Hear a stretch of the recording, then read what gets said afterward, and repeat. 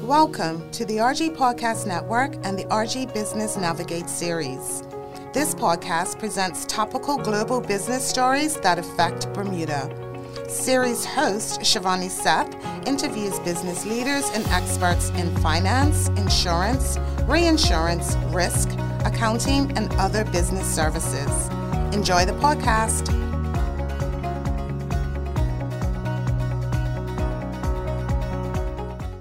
Welcome to the RG Business Navigate series. I'm Shivani Seth and I'm your host. I'm excited today to welcome into the studio Grania Richmond. Welcome, Grania. Thank you very much for having me, Shivani. Thank you, Grania. And I'd also like to thank Aon as our sponsor of this podcast. Grania is the Executive President and Head of Captives at Aon. So firstly, Grania, can I say congratulations on your new role at Aon? This is very exciting. Thank you very much. Yeah, very, very excited to have joined Aon. As folks should know, they're one of the top and largest captive manager here in the Bermuda domicile. I'm joining an incredible team.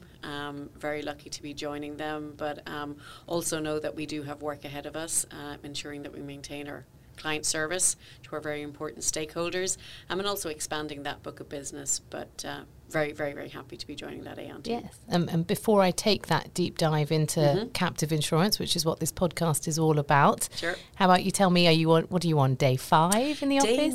Day 9. Day 9. Okay, yep. So tell me a little bit about your role firstly. So first of all, my role, as I said, is head of captives. I have a team reporting into me who service clients and looking after our over 110 captive clients that we currently have here in Bermuda. So it's servicing them on the day-to-day insurance management basis. On top of that, I'm also working with the commercial and the business development side to see what cross-networking or cross-services we can provide to our strong client captive base, servicing the clients, ensuring that they're aware of changes going on in the Bermuda regulations, but also being aware of what other options are open to them within the client service pool within Aon. Thank you, and I hope you're enjoying those stunning offices. Do you know, some of the best coffee I've had in the last 2 weeks has been from the Aon so offices. I hear. Very, very, very nice. But, folks may think insurance manager in a nice office like that. I think it's important to show to our clients when they come down and visit Bermuda that we take them seriously and we take Bermuda serious. And certainly the feedback from the clients I met down at the captive conference, they really love coming to that new Aon office now and meeting there. Yes. And I think that gives them great comfort that Aon takes everything very, very seriously. I'm sure it builds for a much stronger relationship. It does indeed. It does indeed. So I also note that you're the president of BIMA and also have a role on Bermuda Captive Network. Could you tell me a little bit about both? Sure. So there has been a change in the industry. About 3 years ago, there was actually 3 organisations: the Bermuda Insurance Management Association, which is BIMA. BIMA. Sorry, yes. I should have said that. No problem. I do get in trouble for using the acronym, so I've made a focus of spelling them out so people are aware. The Bermuda Captive Owners Association, which is also called BCOA, and obviously what we hosted last week was the Bermuda Captive Conference. They were actually 3 separate organisations, 3 separate leads, 3 separate presidents. I was made president in January 2020 of BIMA, and it was my second term as president. And as everyone knows, COVID happened, and it took time. It gave us an opportunity to step back and say, why are we having 3 organisations? Why don't we have one organisation? Or what should we be doing within these organisations to change things? So we engaged with some service providers to do a strategy review. And the long and short of it was that we did need to amalgamate and we did need to expand what we offer as a captive organisation. So all those 3 organisations, which I'm currently president of, the BIMA, will be rolling into the Bermuda Captive Network, and that actually launched this week at the Captive Conference. And the great thing about that is not just Bermuda service providers or captive owners, but we are opening it up to the global captive network. So we're really looking forward to that, to engage with our stakeholders overseas. So just to understand it, will BIMA still exist, or we're just moving to BCN? BIMA, Bermuda BIMA, BCOA and BCC are effectively amalgamating into the Bermuda Captive Network with an expansion arm to overseas. Thank you for that clarity for me, No certainly. Problem.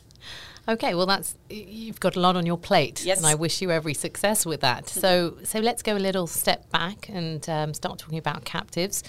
So what is captive insurance exactly? So captive insurance is a term, term captive is actually developed by Fred Rice over 60 years ago. He set up the first, what we know today, first captive in Bermuda from the Ohio Steel Company. Okay. He coined the term captive, and it's important that we understand this because people do say, why do we call it a captive? Yes. He coined it from the Youngstown mines, where they use the term captive mines, and they used that term to state when they had the resources from the mines, they didn't distribute them, they kept them for themselves under their own control. So taking that understanding, he applied that term to what he created in Bermuda, which is called self-insurance effectively. But it's a company where you house your self-insurance, and they use the term captive. So in simple terms, I remember when I moved to the island 21 years ago, somebody said it's no different than Coca-Cola. Rather than going out to the open marketplace to buy insurance, they created their own insurance company. It's their own related party risk. It's no different from anybody listening if you wanted to get together with some of your friends that all own mopeds and you wanted to create your own little insurance company and you pool that risk rather than going to some of the very good carriers that we have here on island. Again, that would be called a captive. It's a limited purpose insurer's related party risk. You don't go out and insure your neighbour 2 doors down. You're insuring yourself effectively. Okay. Well, thank you for giving me ideas there now. Yeah. So I know you mentioned earlier, so perhaps a repeat, but how many captives are in Bermuda? You said Aon has 120. Sure. But Yep. in Bermuda in totality? So there are some stats that I do like to quote, and it's important. Bermuda actually has the availability of up to, I think we're now up to 14 different types of licenses in Bermuda, Okay. insurance licenses. Obviously, we have a huge, big commercial sector here. At the end of 2021, we had about 1,200 insurance licensed entities in Bermuda. Of those, what we call captives, those limited purpose insurers, we have 652. Gosh. Yeah, Okay. so it's a good bucket, and then we call those the limited purpose, but I really want folks to be aware that there's so much more outside of those limited purpose, but the captive industry was the kickstart to all of that. Also good to note, in 2022, the number of registrations that we've had up to the end of August. Okay, yes. So we had 52 overall new registrations, but of those 14 were in what we call the captive space. And if you compare that to 2021, at the end of 2021, we'd 17 new captives. That's so we're already fantastic. near that 17 goal mark. And we've been trending 12, 13, 17, 14 over the last 3 or 4 years. So it's not the growth we saw in the 80s and 90s, but it's certainly good, sustainable And growth. steady, Yeah, yes. steady growth. So a question I often ask is, or perhaps this one related more to the captive insurance industry, is why are most captive insurance companies domiciled offshore? Optically, that's what it seems like, so do correct me if I'm wrong. So right now, not to harbour on the point, we are in the 60-year anniversary as we see it as the captive that we know of today. There's now over 70 domiciles that you can actually place a captive in. And you're going, why is there 70 domiciles? There's different regulations and different legislation in each domicile. There's different rules in certain lines of business in the States. You can only write it in the States. And then you've got all other, I'm going to throw out a lot of terms that people may not understand, like the Solvency II in Europe. Yes. But there is the perception that a lot of what we term, I don't truly like using the word offshore because we're all offshore from each other. The US is technically offshore from Europe. So, Fair point. That's my little poke at the US on that when they refer to us as offshore. But Bermuda, Cayman and Guernsey would be, to me, the 3 biggest offshore domiciles. And then we've got, Vermont in the United States. Within the US, I could be wrong. I think there's nearly up to about 25 states in the US that now have captive legislation. So they do offer, as I said, different regulations, maybe different premium tax across different jurisdictions. So there is that. What I think makes certainly Bermuda, the more attractive domicile to create your captive. Just about to ask that. How do we set ourselves apart from other captive jurisdictions? We have unsurpassed talent here on the island. That really, from actuaries, auditors, insurance managers, right up to the access to the reinsurers and excess carriers. We have a huge excess and reinsurance programs here, and those captives do tap into that. So that's first and foremost the great talent that we have on the island. Okay. Second to that is we have a very pragmatic regulator. As I said, we're up to, I believe, 14 different types of insurance licenses that you can get here on the island. And that really is the regulator listening to industry, that one size does not fit all. Okay. And as we 13, so if a client comes here and they want to set up here, they've got a slightly unique structure, well, then we can probably pick a different license for them that enables them to be a bit more flexible and do business. So the regulator is truly a huge area that we can focus on for our clients, and we can work with them. Industry meets with the regulator, if not monthly, every 6 weeks, not just on the captive side, but ABIR and BILTR as well. And they're very open to having those discussions, very open to meet with our captive owners as well, should the need arise.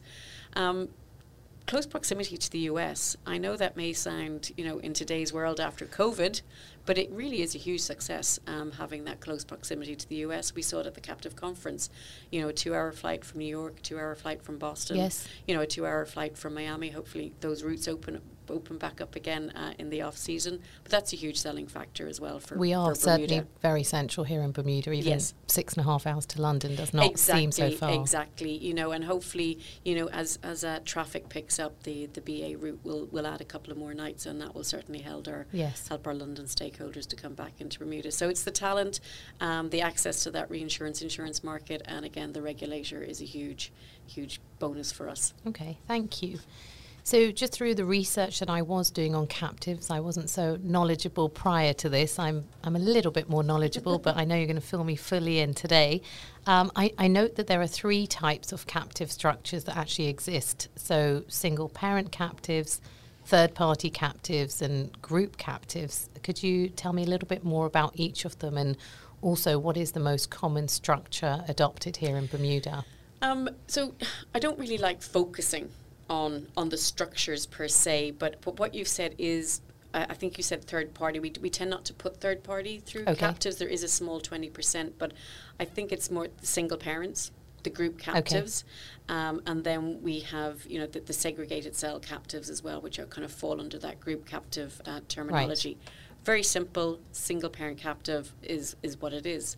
You have a captive that's owned by a corporation, either in the States, in Europe, and they're writing all their related party business. It could be auto liability, general liability, workers' comp, property. They're putting that through. It's one ownership, and the underlying insureds, that's a single parent captive, and that's generally a class 1 here in Bermuda.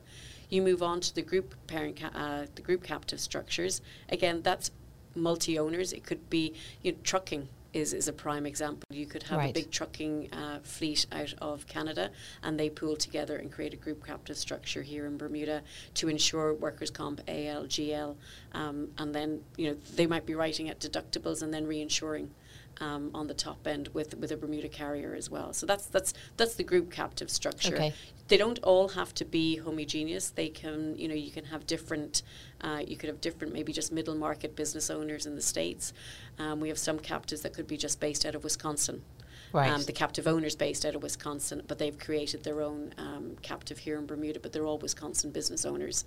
And that works really well. And again, you work with fronting carriers and you work with insurance providers on the end. Leading on to that is what we'd call the cell structures. And it's important to mention the cell structures because that can cover many areas for people that are not quite ready yet to get into that full either single parent captive or the large big group captive structures. So that's a cell facility that's sometimes are mainly owned by the insurance manager, and you come into a little cell. It's slightly less cost, but it's also a great way for you to understand how, self-insuring truly works and ensuring that you are paying and controlling your own money. So they actually became quite there was quite a big uptick on those in the last 2 years in the hardening market that we saw. So that to me, that's how I view the three different structures, and depending on the percentage of related business and versus unrelated would depend on your license class here in Bermuda. Okay, thank you. Was that helpful? Yes, entirely, actually. Okay. So I've certainly negated third-party captives for now and focus on the first two. So it's a bit of an oxymoron because you can't have a third-party captive. Okay. So that's you write some third-party business, but Right. if you're a third-party licensed insurance carrier, you're commercial. Okay. Yep. Understood. Thank you very much for that clarity. So you've mentioned a little bit about trends. So let me take a bit more of a deeper dive into that. We've had a large number of catastrophes over the last 5 years, coupled with the effects of social inflation, obviously the rising costs of claims, and as a result, the insurance industry has responded by naturally increasing premium rates in what we describe as a hard market, as you just mentioned yourself a moment ago. So given this backdrop, what trends are you noticing within the captive industry globally? That's a really, really good question, and it was a big topic at the Captive Conference this week. Patrick Tannock with AXA XL did a very good overview of what was happening in the commercial space. As you said, social inflation, capacity was reduced, pricing was increasing. And on the flip side of that, it really actually showed what we saw in the captive space. There was a refocus on captive being part of that risk management solution. Okay. So whilst our risk managers at the parent company were struggling, they weren't getting the rates and the levels of limits that they needed from the commercial carriers. The brokers were struggling trying to place some of these towers. It showed that the captive could step in because, again, this is your own insurance vehicle. The captive was able to step in and alleviate some of that retention that we were having. So say you had a 500,000 property deductible, but the carrier is now only going to step in at a 2 million. Well, maybe the captive could cover some of that gap with pricing through the captive. And helping people with the cost. Exactly, and trying to keep that price that eventually gets passed on to the underlying insured.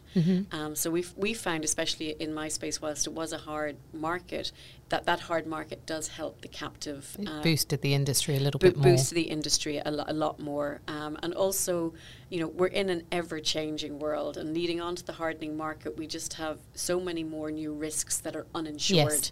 Yes. And leading on to that, it proved that the captive could step into certain different areas and lines of risk, that proved very helpful. There is one other thing in the hardening market that did prove very helpful, because as we know, the last 2 years, 2.5 years, we had the hardening market coupled with COVID. Yes. And some people, especially in the medical malpractice area, if Bermuda is known for ensuring that its captives do, whilst there's a minimum capital insolvency, with all the expertise in the captive space here, a lot of the captives are more than adequately capitalized and solvent. And in the med-mal space, where hospitals in the US needed cash flow, there was some payback to the parents from those very healthy captives. Okay. So it was a really nice and positive way for captives to support the parent entity as they were struggling on cash flow requirements, or supporting risk management grants I'm not quite fond of the term still anymore, as they had to pivot. Okay. And emergency rooms and operating theatres became a very different operation. Yes. In the 2 years of COVID. Okay, no, it's very interesting to see how the captive industry is actually going through some growth, reawakened, and there's growth. Yes. Certainly, quite a lot. Yeah. So continuing a little bit with these trends, so I'd like to understand how the changes in the global tax landscape have impacted the Bermuda captive industry. Should I touch upon politics here? In particular, the Trump administration introduced significant tax reforms. How did the Bermuda captive industry react to this?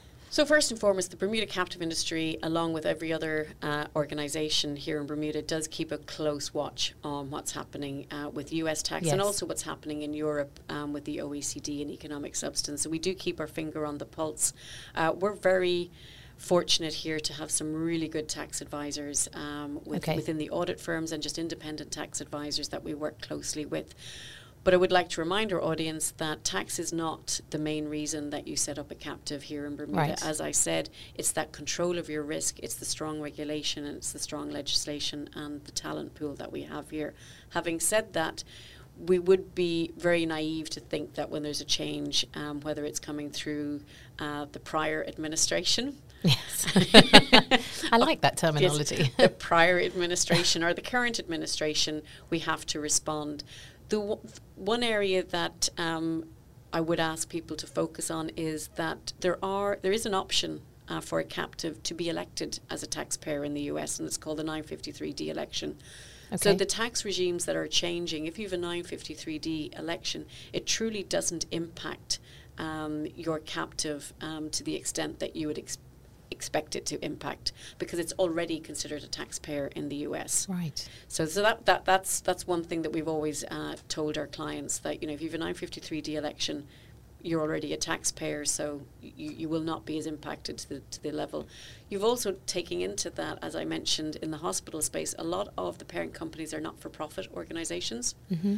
So again, the organisation here falls under that not-for-profit reporting. Again, not the huge impact that we would have seen. Yes. Some of the new legislation that's coming down through the OECD, there is limits, so it doesn't impact you unless your global sales or your global revenue exceeds a certain threshold. So we will see that some of those smaller captives of those smaller middle market parent companies will also not be impacted by these tax regimes.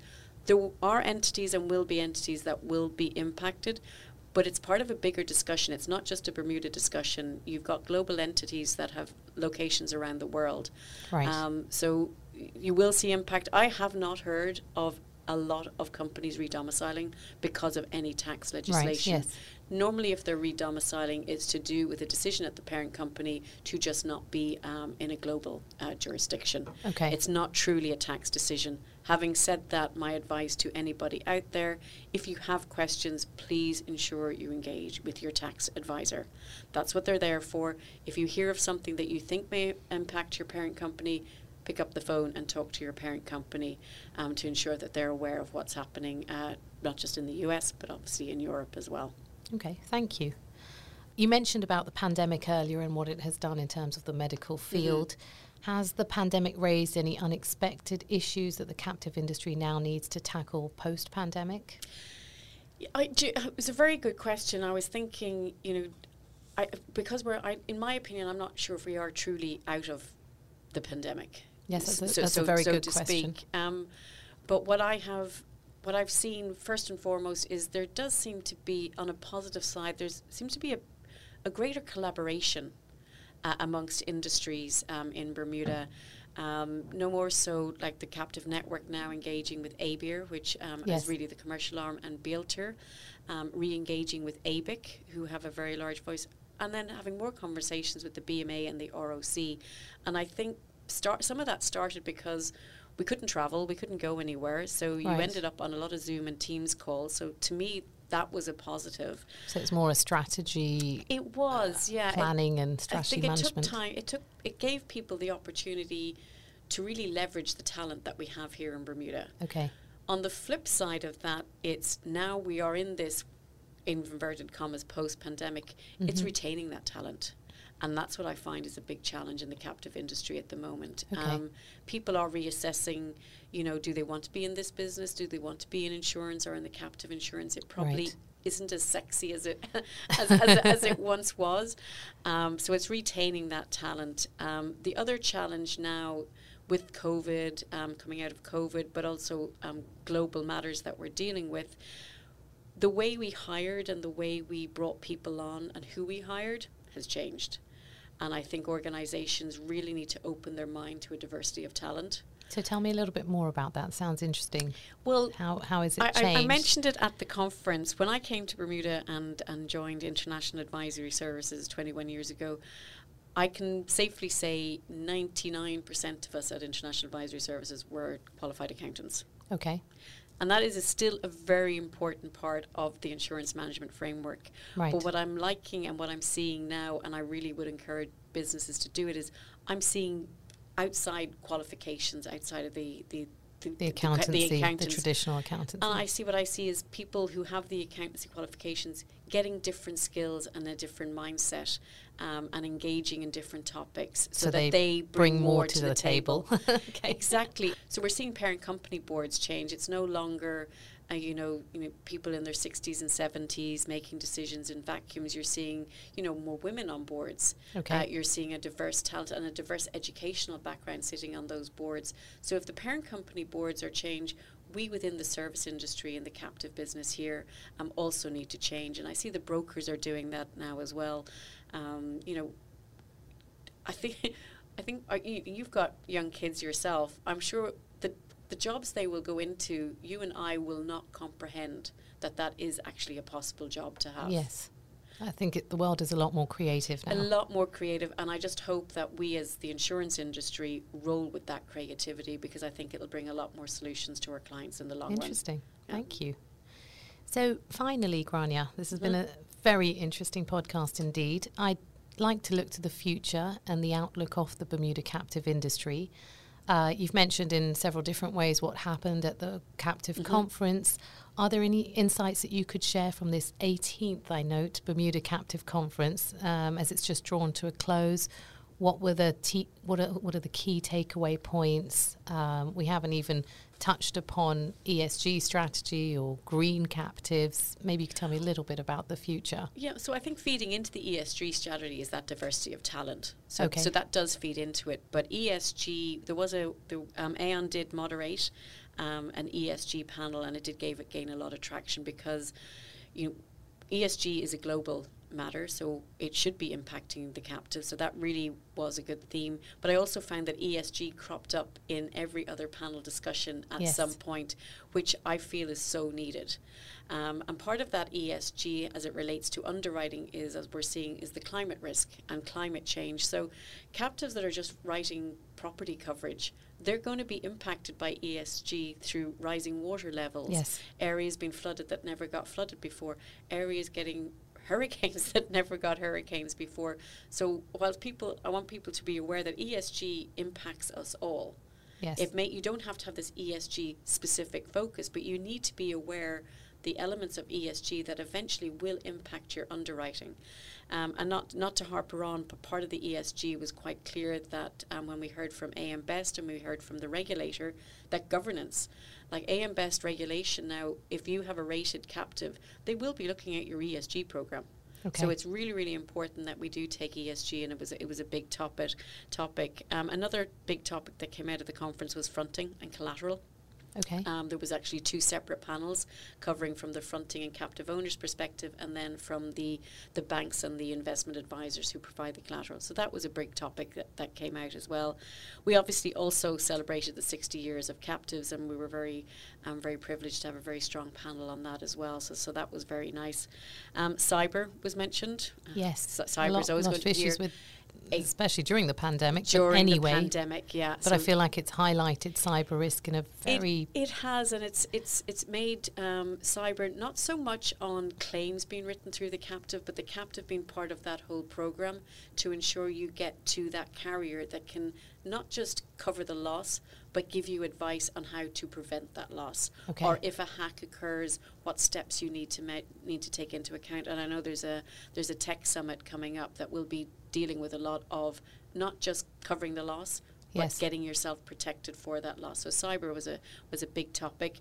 There's one that always kind of, I don't know why, and I giggle when I say it, is cannabis. Okay. I need to giggle. It's very important. It's very important, but cannabis, especially out of Canada, we've seen a lot of growth there. Yes. And D&O came up as well. So to me, there were the big three topics that were prevalent throughout the conference. But outside of that, it was quite clear that for Bermuda to remain successful for the next 18 years, we really need to ensure diversity of talent, engagement with the regulator, right, and just ensuring that it is sound underwriting that's still going through these captives. And we've seen that's how the captive industry has survived, by not taking surplus capital too soon away from that captive back to the parent company. But that's sound regulation and sound management from firms such as Aon. Oh, that's great. Well, Thank you for coming on today. Thank you for having me. Yes, thank you. You've provided an amazing summary of the captive insurance industry. I hope so. I feel very knowledgeable. It certainly sounds like the future has a lot of growth, and wishing you every success in your new role once again. Thank you so much, and thank you for all your support. And I'd like to, I've been your host today, Shivani Sate, and thank you, Grania Richmond, for coming on, and thank you to Aon for being the sponsor of this podcast. You've been listening to the RG Podcast Network and the RG Business Navigate series with host Shivani Seth. Check the Royal Gazette for the next episode. Thank you for listening.